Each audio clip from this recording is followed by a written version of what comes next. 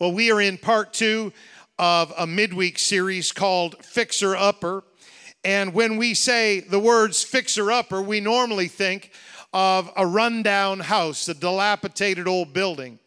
But Fixer Upper could also be your car. In my case, that would probably be true.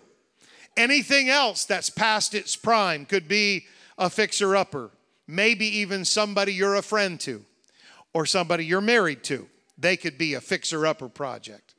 But most of the time, it's a house. It's a building that could be returned to its former glory if we just invest a little bit of time and a little bit of effort to repair it. And the point of this series is that just like any old familiar house, that we don't see the cracks and we don't see the bad spots, we don't see the mold or the mildew. Just like any old familiar house that could use some serious work to repair its flaws and renew its potential. The point of our series is that our family relationships and our friendships also need a makeover once in a while. And it's not just a little bit of curb appeal to kind of fix up the outside and impress everybody that we've got it all in control, but it's that kind of transformation that has to start on the inside, way down deep within the structure or within our lives. No matter how they may be showing wear and tear from the tensions and the troubles of life, restoration in our relationships really is possible with a little bit of effort from you and a little bit of help from God's Word. Now, I said last week, and I want to reiterate this, especially for someone that might be watching online. The principles we'll discuss in this series will work in any relationship, not just marriage. And they will work whether you are a Christian or not. God's Word is true whether you're a Christian or not. God's Word works whether you're a Christian or not. There are people that are not church members. There are people that are not apostolic, but they tithe of their income because they figured out that 90% goes further than 100% if you return that first 10% to God, and they just do it. The principles of God's Word work. And so this will work whether you're a Christian or not, but I will say this. It's easier if you're a Christian, because then not only do you have the principles of God's Word, but you have God's help because His Spirit is in your life, and that makes a whole lot of difference when life or relationships or family tensions get to be a little difficult. So I hope during Family Month you're ready, especially in these midweek sessions. I hope you're ready to roll up your sleeves and do a little bit of work, not just on your house that you live in. That might be a good thing for a fall cleaning, but on your home, the people you live and exist and are in relationship with. A small investment of your time, your energy, your prayer right now could prevent major issues down the road. And brothers and sisters, ladies and gentlemen, your relationships are worth that investment, because your relationships are your life, not your possessions, not your bank account, not what you own, not what you want, but your relationships are your life.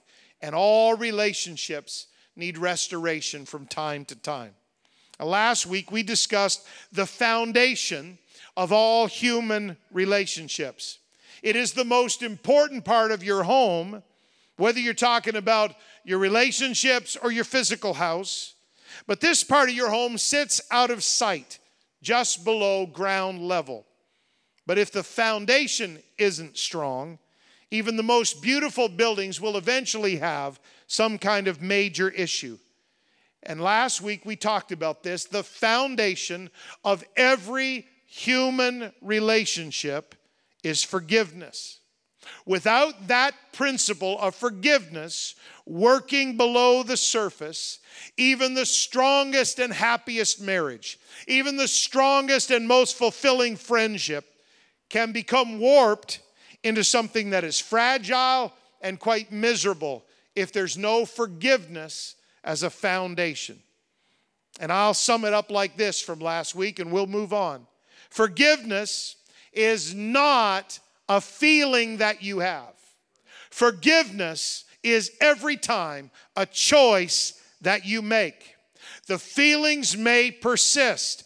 They may come back to haunt you. You may think about it. You may remember it. The feelings may wash over you once in a while. But you need to know, on the authority of the Word of God, forgiving someone is not a feeling you have. It is a choice you make. And you can deal with the feelings later, but you make the choice now. It's the very same thing when we got saved. You made a choice to be baptized in Jesus' name, or to come to an altar, or to lift up your hands and reach out for the Holy Ghost. And it wasn't about what you felt in that moment. In fact, for some of us, the real feelings came later. But we just obeyed the Word of God and found out that when we made a choice, the feelings caught up later. It's the same in our relationships. And one last thing from last week, because I just think this is a powerful statement. We say all the time, well, it takes two to tangle. It takes two to fight. Yes, it does. But it only takes one to forgive. You can make the choice to just clear the slate with all of your relationships, and how freeing that is. Now, today, in this service, we want to take our fixer-upper skills up above ground level. And we want to talk about another part of your home that everyone can see, but only you and your loved ones can see inside. No one else can go there without your permission. These are the walls of your home. Walls are structures that define boundaries, and they carry loads, and they provide privacy and security. Basically, all of the ancient words for wall carry the meaning of fortification or protection, because in ancient times, city walls were a means of defense. And so whether you're talking about Bible words or secular words from ancient times, nearly every one of them, in fact, I think all of them, they carry this meaning of fortification or protection. Walls were a means of defense. And Proverbs picks up on this meaning in 25:28. Solomon, he records this wise saying, "He that has no rule over his own spirit, he's like a city that is broken down and without walls." The book of Proverbs tells us, the wisest and wealthiest man who ever lived tells us, that a person without self-control is like a city without walls. They have no boundaries, they have no protection, and they have no defense against the enemy's attacks. And nowhere, brothers and sisters, is that more apparent than in our close relationships with those we love. Because in your closest relationships, whether that's your immediate family, whether that's your friends, your close work associates, the people you sit with in church, in those close relationships with people we love, we are much more likely to just kind of let it all hang out. We are much more likely to let them see us at our worst, at our most vulnerable, with the quick reactions and the quick retorts, and they see that and they see us at our worst. Everyone else can see our relationships, but only you and those you love get to see inside the walls of your relationships. Only you and your loved ones know what really happens behind those walls. Nobody else. Not your pastor, not your fellow saints, not your coworkers, not your neighbors. Only you and your loved ones really know what happens behind those walls. Now, walls in our relationships, I believe they're like the covenants we make with each other. Everyone say covenant. Covenants are personal agreements. Most of them are nonverbal. We never verbalize it, but they're just kind of this implicit, understood, nonverbal agreement. And these agreements that we kind of make unofficially, casually with each other, they're very important to us. And they're also very vulnerable. They can be upset or messed up. But these agreements that we make, these covenants that we make with each other, if you will. They provide us with the boundaries, the support, the privacy, the security that we need to grow and flourish as individuals. And every individual in here and every individual watching online, you were created in the image of God. You have value. Not because the culture around us says you have value, because they can change their mind. Not because somebody who gave birth to you or somebody that is in your immediate family or some close friend says you have value. No, you have value for a much greater and higher reason. You have value because God created you in His image, and you have value. If no one in this building thinks you have value, you have value. Because God created you that way. But God puts us in relationships, and if they are conducted right within the covenant of God's principles, then they give us the strength and the privacy. They give us the support and the boundaries that we need to flourish and grow as individuals. And just like ancient cities were defenseless without walls, your relationships are defenseless unless they are governed by covenants. They have to be governed by covenants. The ancient city of Jerusalem was originally surrounded by some very strong, thick walls. And those walls kept the wrong people out and kept the right people in. But through years and years of neglect and years of enemy attacks, there came a time in Israel's history when those walls were left in a pile of rubble. But thankfully, at that moment in their history, God called a man named Nehemiah, and he came back to Jerusalem to rebuild those walls and restore the city. It surely qualifies as one of history's greatest and largest fixer-upper projects. The book that bears Nehemiah's name in your Bible is really almost like his journal. And it records in detail this amazing story. And I'll just summarize. In a sentence, here's Nehemiah's story.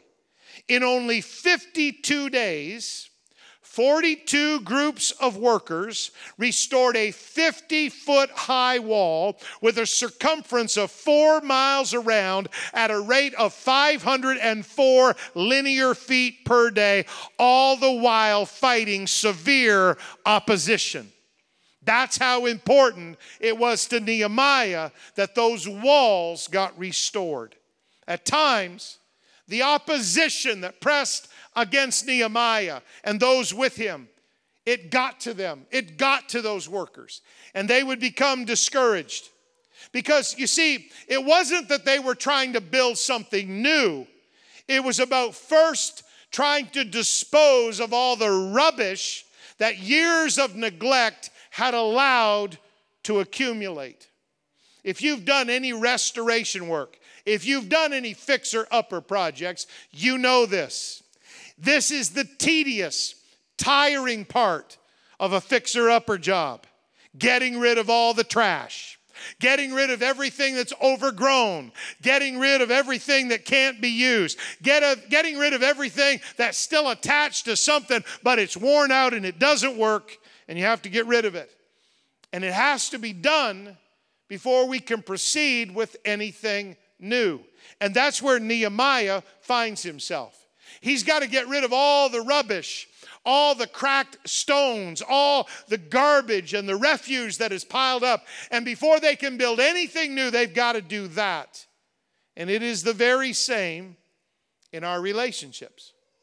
Old habits, old attitudes, old grievances, old problems, old history, old insults, old arguments, old ways of acting and reacting. Brothers and sisters, they have to be tossed in the trash heap before we can build something better in our relationships. A lot of people want to add Jesus onto their relationships or onto their family or onto their life like you'd build on a front porch. But if the house is caving into the ground, building a new front porch is not going to help anything or anyone. You don't just add Jesus as a little piece onto your already tanked life, your already overwrought life, your already overburdened life. You need a restoration from the inside out. That's what Jesus does to us when he saves us. Can I tell you, it's what he wants to do in our families and our relationships as well. Sometimes you got to halt the history and you got to toss it in the trash heap and draw a line in the sand and say, we're never going back beyond this line to dredge that up ever again. Some of you could do yourself the greatest favor if in your relationships you would just say, there's the line. The line is drawn this Wednesday night in October 2020, and I'm never going back across that line again. I'm never going to treat you like that again. We're never going to talk about that again. We're never going to dredge up that argument again. And we're going to build something new. Not something that's patched. Not something that's going to have the same issues, the same sagging floor, and the same rickety counter, and the same moldy walls a month from now. No, we're going to tear it down. We're going to stop that, and we're going to build something new. That's God's desire for you. But it's hard.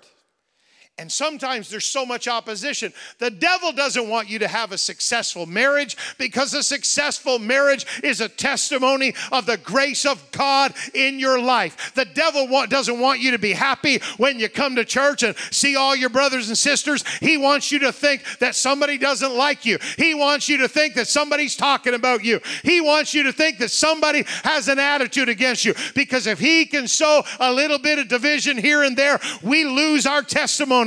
But here's what the devil hates. When the sisters come together in unity, because unity is like an oil of anointing that flows down from the head of Aaron, down through his beard, down to the foot of his garment. It anoints everything. It frees up everything. And the devil hates it.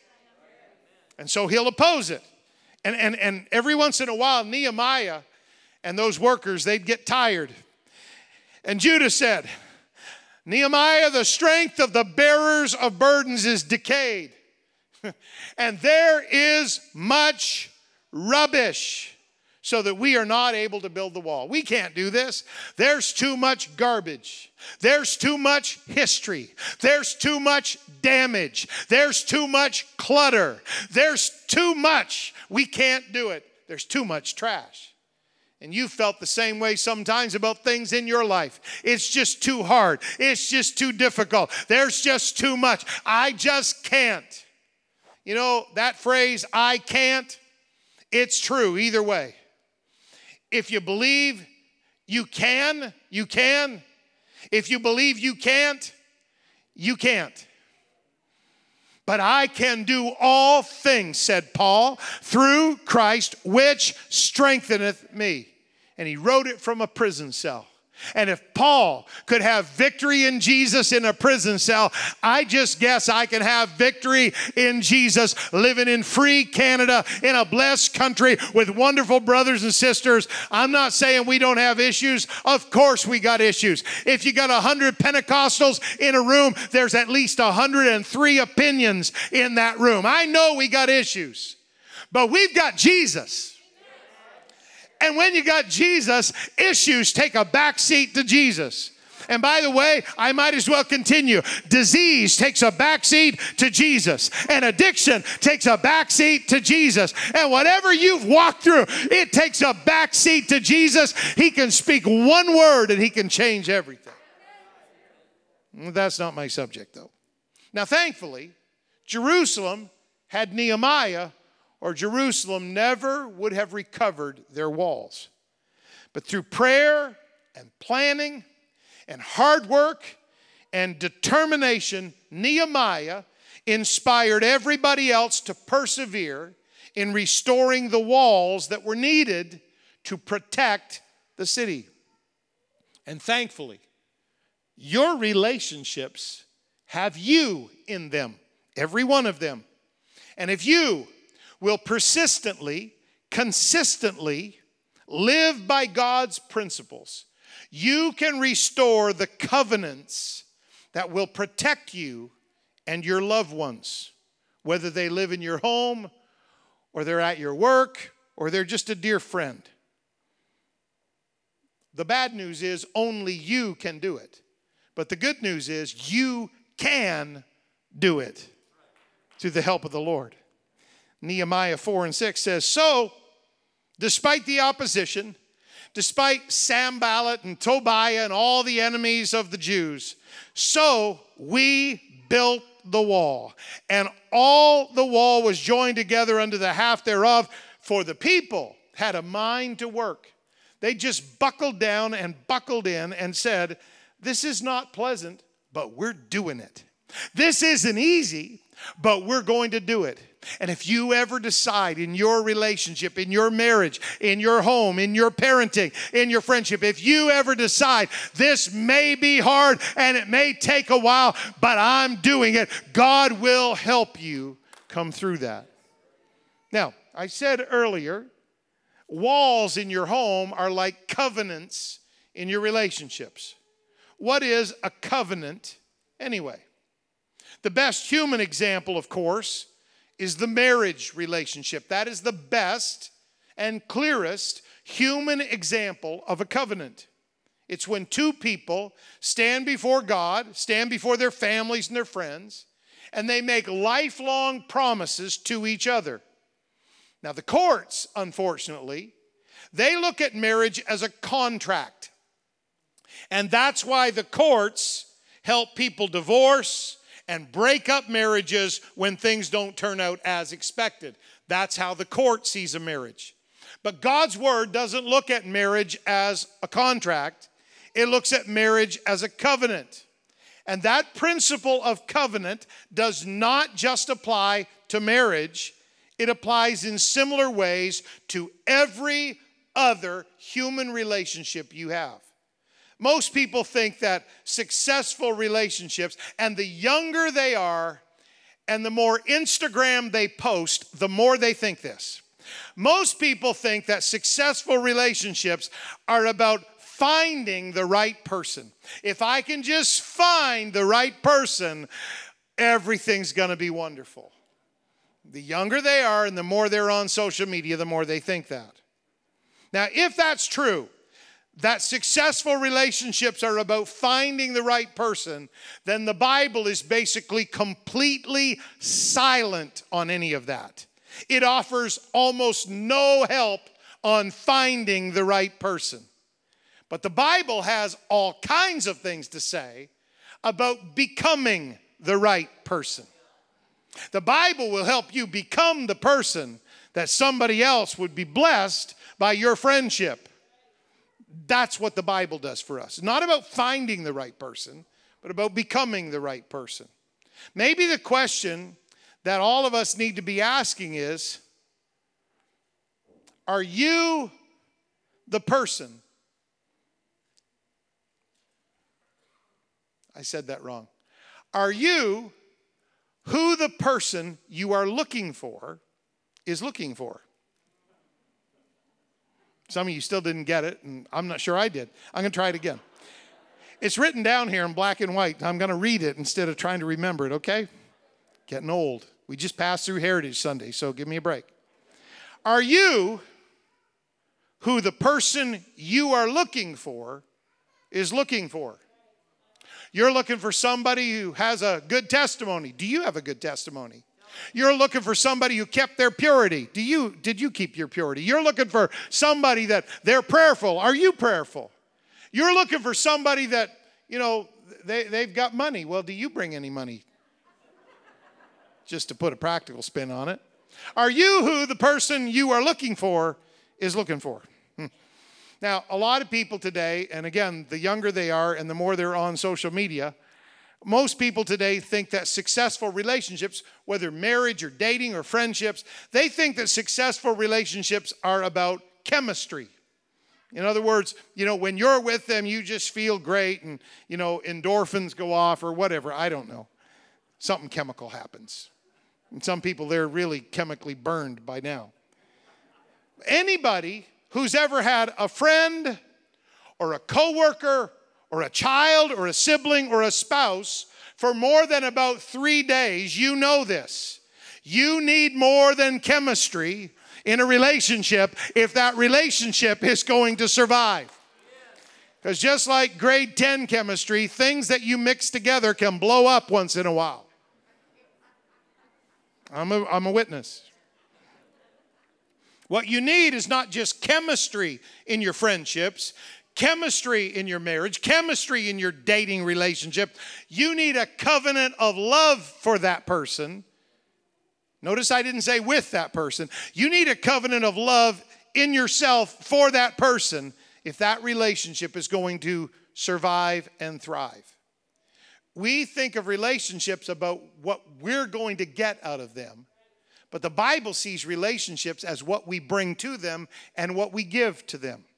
Look at this. We read this at weddings and then we forget it at the reception. 1 Corinthians chapter 13. We call it the love chapter. Verse 4-7. Charity or love. Charity suffereth long and is kind. Charity envieth not. Charity vaunteth not itself, is not puffed up. Charity doth not behave itself unseemly, seeketh not her own, is not easily provoked, thinketh no evil, rejoiceth not in iniquity, but rejoiceth in the truth, beareth all things, believeth all things, hopeth all things, endureth all things. Now, let me recap with that verse on the screen. This is talking about the kind of a covenant of love that will be a blessing to anybody you are in a relationship with. And again, these principles work whether you're a married person or not. They work in any relationship. And these principles will work whether you're a Christian or not. However, without the love of God shed abroad in your heart, you're kind of on your own, honey, and you got to figure out how to muster up those feelings when it's one of those days. And God can help you, and He will help you. Love is patient. It suffers long. That means that love never pressures that other person. They're patient with them. Love is kind. It's considerate of how that other person feels, not just how you feel. My goodness, couldn't we change the world if we could all just be aware of how that other person is feeling more than how we are feeling? Love is not envious. It envieth not. You know, some people, they live by this mantra. You can't feel good about you if I don't feel good about me. If I don't feel good about me, you are not feeling good about you. They are like a wet blanket just waiting to fall on every party. You know, you've heard the saying, they want to be the bride at every wedding. Some people, they want to be, never mind. They want to go to the wedding, but they don't want to be the bride. They just want to be the dark cloud that floats in and ruins everybody's day. That's an attitude that is envious of others, envious of their happiness, envious of their blessings. And you can't feel good about you if I don't feel good about me. That's not love. Love is not prideful. It vaunteth not itself. It's not puffed up. Love is not prideful. Love doesn't say it's my way or the highway. That's pride. That's not love. Love doesn't act or behave itself unseemly. Love would never use that other person just to meet your needs. Love would never use that other person just to manipulate them so that you could gain something or you could feel better about yourself. Love is not selfish. It puts the happiness of that other person before your own happiness. Love is not easily provoked. This is a big one. Love doesn't blow up over stupid trivia. Love doesn't explode over perceived slights. Love doesn't do that. Love is not easily provoked. Love thinks no evil. I know a lot of you think I'm talking about marriage, but I'm not. I'm talking about every kind of human relationship. And love, if you have love for that person, it thinks no evil. It is not suspicious all the time of that other person's motives. Some people can hardly enjoy a conversation because they're thinking, now, what are they really saying? And the reason they think that is because that's how they act all the time. They always have an underlying motive in everything they do and everything they say. So they see everybody else as having an underlying motive in everything they do and everything they say. Can I just tell you, most of us are just trying to enjoy the day. Would you give us a break? Just chill. We don't have a motive. We don't have an agenda. We're just blessed of the Lord, highly favored, thankful for God's blessings, and we're just trying to get through this day on the way to that great day, and we don't have time to play your little games. I got an amen. Wow. Okay, good. Well, let's go on. Love rejoiceth not in iniquity. Love is not secretly happy when somebody else has a misfortune. You got downsized at your company and then they lost their job. So now you're secretly kind of like, well, good. Now it's fair. Love would never do that. Love doesn't rejoice when somebody fails. Love doesn't get a little snide smirk when somebody else's sins or faults or failures or mistakes are exposed. Love goes to prayer and says, Jesus, you got to help that person. That's what love does. Love rejoices not in iniquity, but love does rejoice in the truth. Do you know what the truth is about you? You were created in the image of God. And so I can speak the truth about you. God has a purpose for your life. God has a calling on your life. God gave you a ministry. I don't know what it is. You might not know what it is yet, but God gave you a ministry. God wants to use you for His kingdom. God wants to take you to heaven. God wants to bless you. God wants to lift you. God wants to forgive you. God wants to help you. I can prophesy to you, and everything I just said is 100% accurate, because it's all based on the Word of God. Love rejoices in the truth. And the truth is you have potential. The truth is you have promise. The truth is you have an anointing. I might be your friend. I might be your spouse. I might be your parent. I might be your sibling. But let me tell you something. My attitude about you does not diminish God's anointing on you. Everybody in this room has potential. And if you love them, you might not know everything that God knows about them, but you'll speak the best about them. You'll speak the best over them. You'll speak about their potential, not their failure. You'll speak about their promise, not their mistake.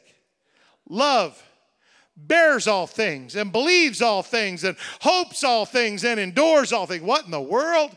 That simply means that love refuses to give up.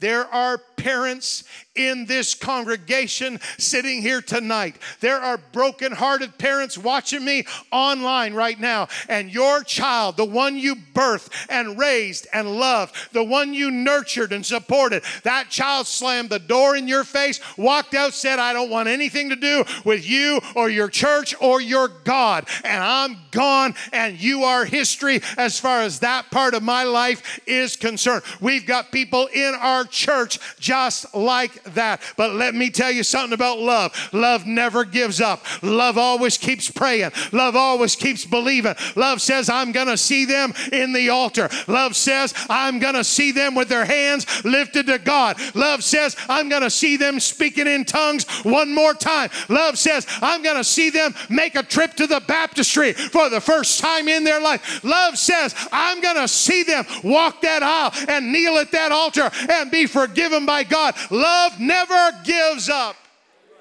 We give up too quick, people. We wash our hands of people that irritate us and irk us.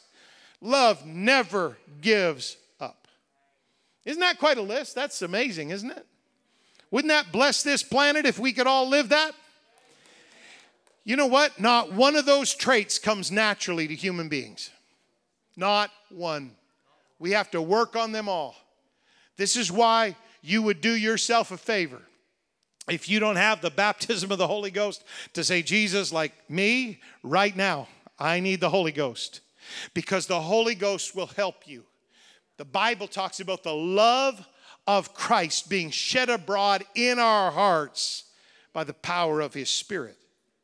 Now, here's the thing about relationships. And I know that teaching like this on a midweek, it kind of makes everybody apostolically awkward. Okay, I got that. It's okay. All you need to do, if you want to ruin every relationship in your life, all you need to do is play fair. That's all you need to do. Play fair. If they're nice, you be nice. If they're polite, you be polite. If they answer kindly, you answer kindly. But if they don't, the gloves come off. If they're in a bad mood, you be in a bad mood. All you need to do to wreck every relationship in your life is just play fair. If Beverly's in a bad mood, I'm in a bad mood. She's never in a bad mood. You know, you've heard the saying, sometimes I wake up grouchy. Sometimes I just let him sleep. Oh, you'll get that revelation on the way home. Okay. If you want to wreck every relationship you've got, you just play fair. Treat them like they treat you. Respond to them like they respond to you. If they're nice, you be nice. But if they're not nice, you're not obligated. And that's why this world is in such a mess. This is why families break up. This is why friendships die. This is why nations go to war. Because they're living by contract and not covenant. What are we talking about, this covenant thing? Well, a contract says, I will if you will. That's a contract. I'll pay you this money if you'll do this for me. I'll pay you this money if you'll build this or if you'll fix this. A contract says, I will if you will. But in relationships, if you live by a contract, you've just doomed that relationship. I will if you will. I won't if you won't.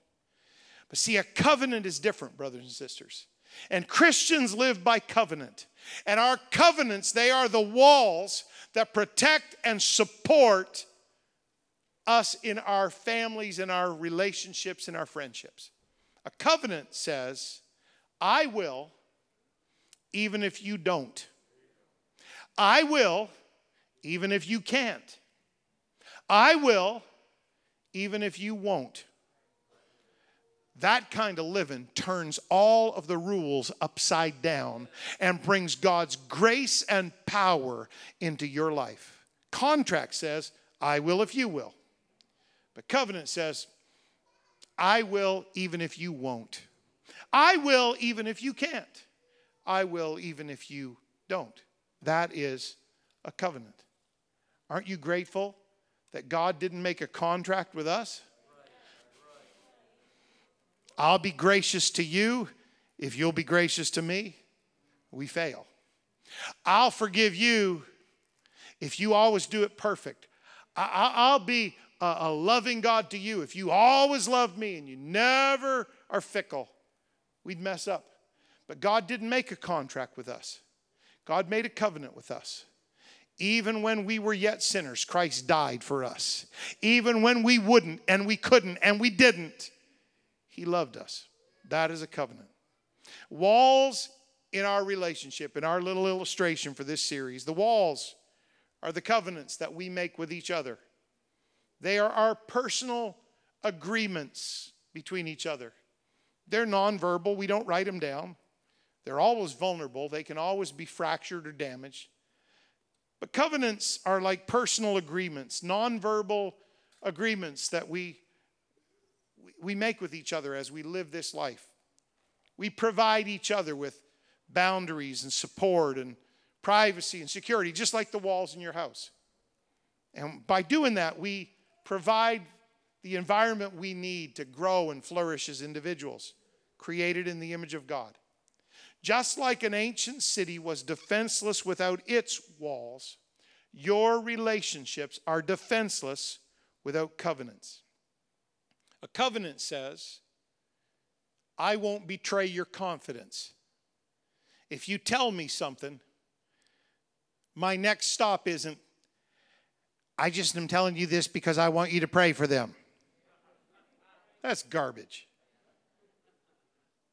If we're in covenant, I don't betray your confidence. You can tell me, and I'm as much like the Lord as I can possibly be. It gets buried in the sea of forgetfulness.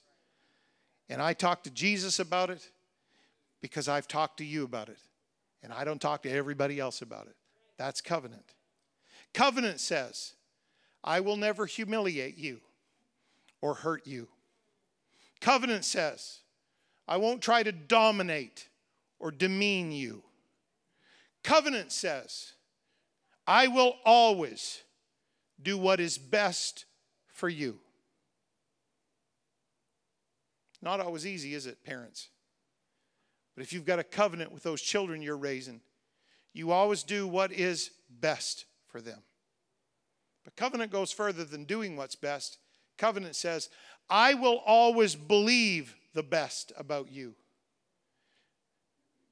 I'm not going to jump at every suspicion. I'm not going to jump at every rumor. I'm not going to jump on everything that anybody else says. If I have something with you, guess what? You and I are going to talk about it. Because you're going to have to prove to me that you're not true blue. Until that point, I'm going to believe the best about you because we're in covenant together. Covenant says, I won't leave you or love you less because I got disappointed. That's what covenant says. That alone would strengthen every friendship, every marriage, every church, every family, every parent and child. I won't leave you, I won't love you less, even if you disappoint me. There was a 19th century author. Her name is Dinah Marie Craik. And she wrote these profound words. They have been attributed to everybody else just about. But she wrote them. Here's what she said. Oh, the blessing it is to have a friend to whom one can speak fearlessly on any subject, with whom one's deepest as well as one's most foolish thoughts just come out simply and safely. Oh, the comfort, the inexpressible comfort of feeling safe with a person, having neither to weigh thoughts nor measure words, but pouring them all right out just as they are, chaff and grain together, certain that a faithful hand will take and sift those words, keep what is worth keeping, and then with a breath of kindness, blow the rest away. That's a friend. With a friend, you don't have to be guarded. With a friend, you don't have to be careful.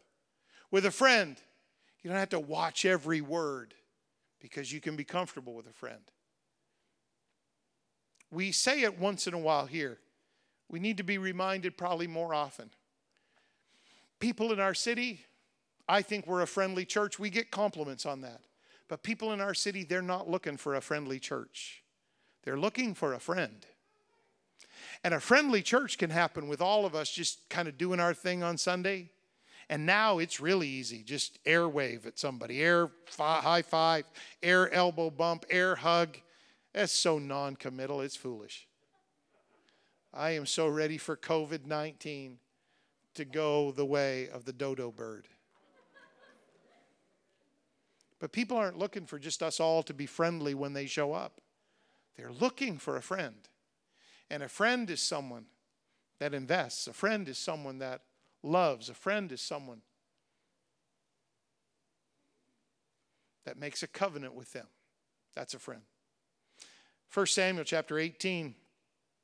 Jonathan and David made a covenant because he loved him as his own soul. Now, you know how perverted our culture is today. They've tried to twist that into some kind of sexual relationship between David and Jonathan. There's not even a shadow of a hint of that in the scripture anywhere or in ancient Jewish culture anywhere. That's not what that is. That is a covenant. That is a friendship. That is a wall that they built around that relationship. They were accountable one to another. Why? Because he loved him as his own soul. Even when Jonathan's father attacked David, Jonathan didn't side with his father Saul. He sided with his covenant partner, his covenant friend, his covenant ally, David. That's what a covenant is. It's loving someone as you love your own soul. Covenants build walls around your relationships to protect them.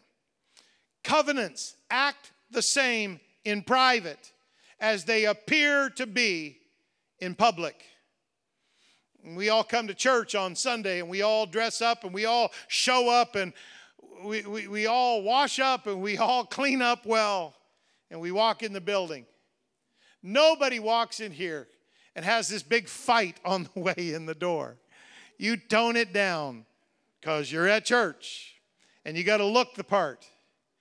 But could we go away with that crazy notion? If your marriage is on the rocks, you need an altar. You don't need pretense.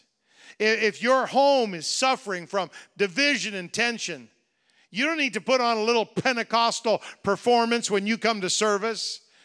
You need to talk to somebody and reach out to somebody and say, we're in trouble here and we need God's help. This isn't about our best impression of a religious person. This is about real life, real relationships, real living, real serving God. And covenants, they act the same in private, behind those walls, as they appear to be in public. And brothers and sisters, I'll say this month we are honoring every segment of our church. And we have so many kinds of families in our church family. We love and value and honor and respect them all. They are all integral to CCC. But for just a moment, if you would allow me, we haven't done this for the whole month because we don't want to disrespect or undervalue some of our blended families, some of our single parent families, some of our single adults. They're the only one in their family serving God. We don't want to dishonor them. They are just as valued, just as loved, just as integral to CCC as what we call the nuclear family. They're the same to us. But for just a moment, I want to bear down on something. By far, the most important covenants in your life are the walls that you build around your family and your friends to protect them. They are the most important covenants in your life. You need to put your family and your friends very high on your priority list. I love this statement. Don't trade what is unique to you for something someone else will eventually do. Don't trade what is unique to you for something someone else will eventually do. Someone else will eventually sit at your desk. Someone else will eventually hold your position. Someone else will eventually do your job. Someone else will eventually stand in this pulpit or sit in those seats. Someone else will fill every role that you fill. But trust me, no one else can fill your role as a spouse, a husband, a wife, a dad, a mom, a grandpa, a grandma. No one else can fill those roles. So do not be distracted. See, that was the enemy of Nehemiah. All the people trying to distract them. They tried to discourage them. They tried to pull Nehemiah off course and get him distracted, get him down from the wall. Don't let voices or pressures or overcommitments in your life take you away from what is so important. You only get to be a daughter until your mom's not here anymore. You only get to be a son until your dad's not here anymore. You only get to be a spouse until that spouse is not here anymore. But I'm not just talking about death and funerals. I'm talking about this. You only get to be a dad until that son is grown and gone. You only get to be a mom until that precious little pretty daughter is grown and gone. So do not sacrifice your family and your friendships and your relationships on the altar of busyness, or on the altar of overcommitment at work, or on the altar of ever advancing in your career or your education. Those things are important, and we thank God for them, and they're right and good and fine in their place. But do not make the mistake of trading what is unique to you for what somebody else is someday going to do anyway. Only you can be dad. Only you can be mom. Only you can be that friend. Don't lose it. Don't trade it. And I love this statement. Remember, parents especially, but all of us, remember that your greatest contribution to the kingdom of God may not be something that you do. Your greatest contribution to the kingdom of God, to His church, may not be something that you do. I talked to a lot of people over the run of a year. I talked to a lot of ministers, young ministers, people that are anxious to get going in ministry and do something great for God. Please, families, listen to Pastor. Your greatest contribution to the kingdom of God may not be something you do. It may be somebody you're reading bedtime stories to and having prayer with at a bedside. That person, that little girl, that young boy might just be your greatest contribution to the kingdom of God. If Jesus tarries, somebody's going to raise the next missionary. Somebody's going to raise the next pastor or preacher. Somebody's going to raise the next apostle. Somebody is going to raise the next evangelist. Your greatest contribution to the kingdom of God may not be the ministry or the calling or the gifting that you are focusing on. It might be somebody you raise. You say, Pastor, you just left us out. I'm a single adult. Okay, it might be somebody you encourage. The greatest contribution you make to the kingdom of God. How is it that our celebrity culture has so polluted us that we're only focused on me first and me only and me? We're focused so much on what we do. The greatest contribution you make to the kingdom of God might not be something you do. It might be some young person in this church. It might be a friend. It might be somebody that when they're down and they almost give up and they almost turf it all, you are the one that swoops in at a critical moment and you encourage them and you lift them up and you mentor them and you disciple them and they go on to reach 25 people for God. Your greatest contribution to the kingdom of God could be something that you don't even value, but you need to value. Let me close. Nehemiah had constant distractions, all the while he was trying to build that wall around Jerusalem. But Nehemiah didn't let the distractions bother him because he knew this. Walls take time. You can't build a wall in just a couple of hours. Walls around a city, they take time. They got it done very quickly with God's help, but it still took time. It took 52 days of hard work with 42 teams. Walls take time. There was always somebody or something trying to pull him away from his most important task.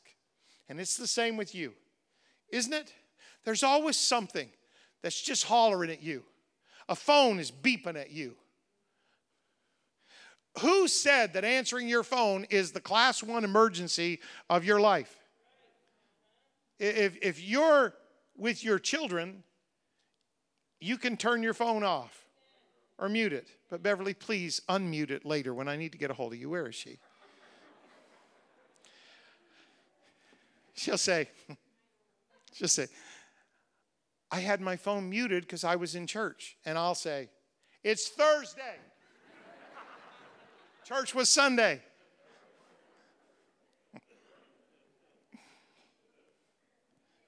She's just doing what's important. See, she's so amazing. I don't know how we got to the point where we let every little piece of trivia in this culture and in this world pull us away from what is most important. And we all go around like it's not our fault. I just don't have any time. I just don't have any time. You have the same amount of time that everybody else in this room has. Every day you have 24 hours. Every week you have 7 days. Every year you have 365 and a quarter days. Every year you have the same amount of time as anybody else. Only you can choose whether you stay on mission in your friendships, in your relationships, and in your family. Last scripture. Let me give you Nehemiah's answer. Every time somebody tried to pull him away from that important task of building those walls. And let me tell you what your answer should be. Every time somebody or something tries to pull you away from your most important commitments in life, loving your spouse, being there for your friends, raising your children, being an encouragement to your brothers and sisters. Let me tell you what your answer needs to be every time something in this culture needs to pull you away. And sometimes they're not even important. Your social media time is about the lowest thing that needs to be on your weekly list.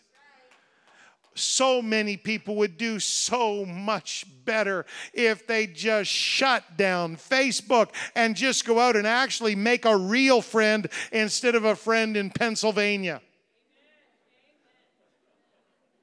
You know what they had for dinner.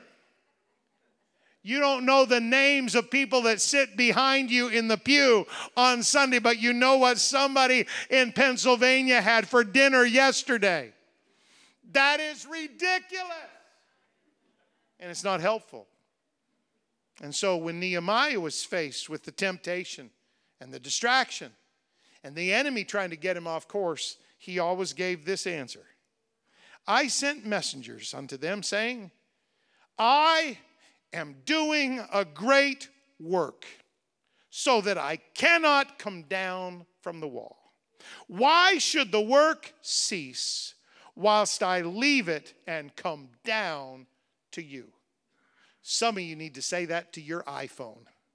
Why should the work cease while I leave praying with my children, while I leave nurturing my kids, while I leave spending time with my friends? Why should the work cease while I leave it and come do some stupid trivia that culture says is urgent? I am doing a great work. Parents, if you're raising precious little kids to love Jesus and love His church, you are doing a great work. Don't let culture pull you down from that wall. Grandparents, you have the best job in the world. Sugar them up, send them home. Sugar them up, send them home. Sugar them up, send them home. No responsibility. It's wonderful. None of us would have had kids if we'd have known there were grandkids. We'd have tried to have the grandkids first. We would have messed them up too. If you're an apostolic grandma or grandpa, those little kids, if you can get them in this house, I don't care if their parents, their mom and dad don't come. If you can get your claws on them, get them to the house of God. Pray over them, speak in tongues around them. Just let them know that you're in love with Jesus, because there's something about the power of a grandma or a grandpa that those little hearts, they just want to emulate that person that's so kind to them and loves them. They just want to do that. You are doing a great work. Don't let busyness and don't let some dumb church gossip get you in the corner while there's precious little kids and visitors and new believers walking around. You need to be doing that great work. Don't let somebody else pull you down off the wall. I'm doing a great work, devil. I don't have time to come down and deal with you. I'm doing a great work. If you got drama, enjoy it. I don't have time for drama. I'm trying to serve Jesus with all my heart. I'm doing a great work. I cannot come down and enjoy your foolishness.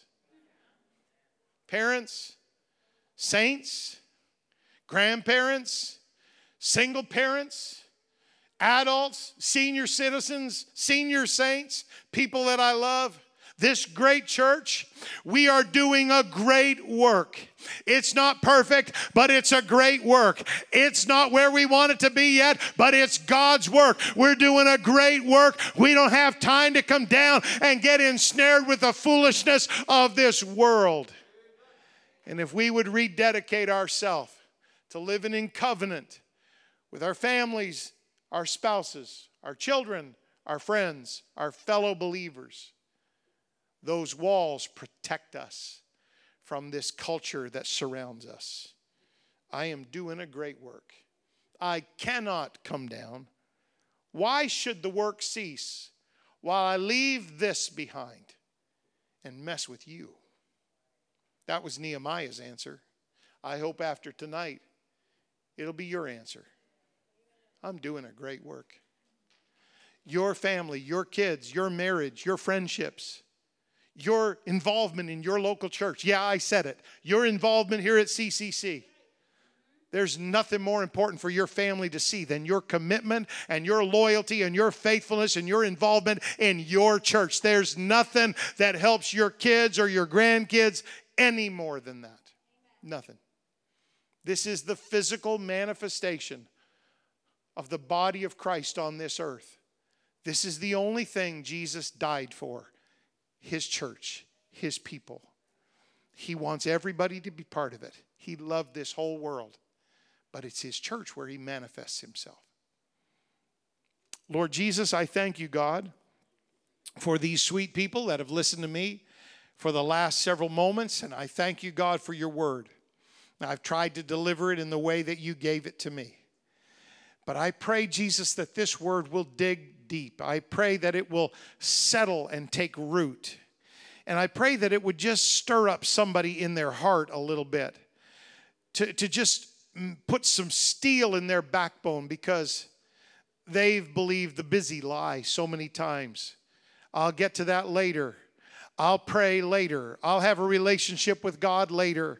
I'll spend time with my family later. I'll spend time with my kids later. And they've believed that. It's the lie of our current culture. Jesus, you came to dismantle that lie by your word tonight. And so I pray that the spirit of Nehemiah would just kind of infiltrate and infuse the people of God. What I am doing in my life, living for God, it is a great work. It is far more important than my presence on social media. It is far more important than my secular career. It is far more important than the accolades of this world. I am doing a great work. I cannot come down. Let that settle deep in the heart of every believer tonight. Fortify us. Help us to build those walls that protect our friendships and our families and our relationships and even this great church. I pray it in Jesus' name. Now, if you agree with that prayer, I want you to lift up your voice and begin to pray right now.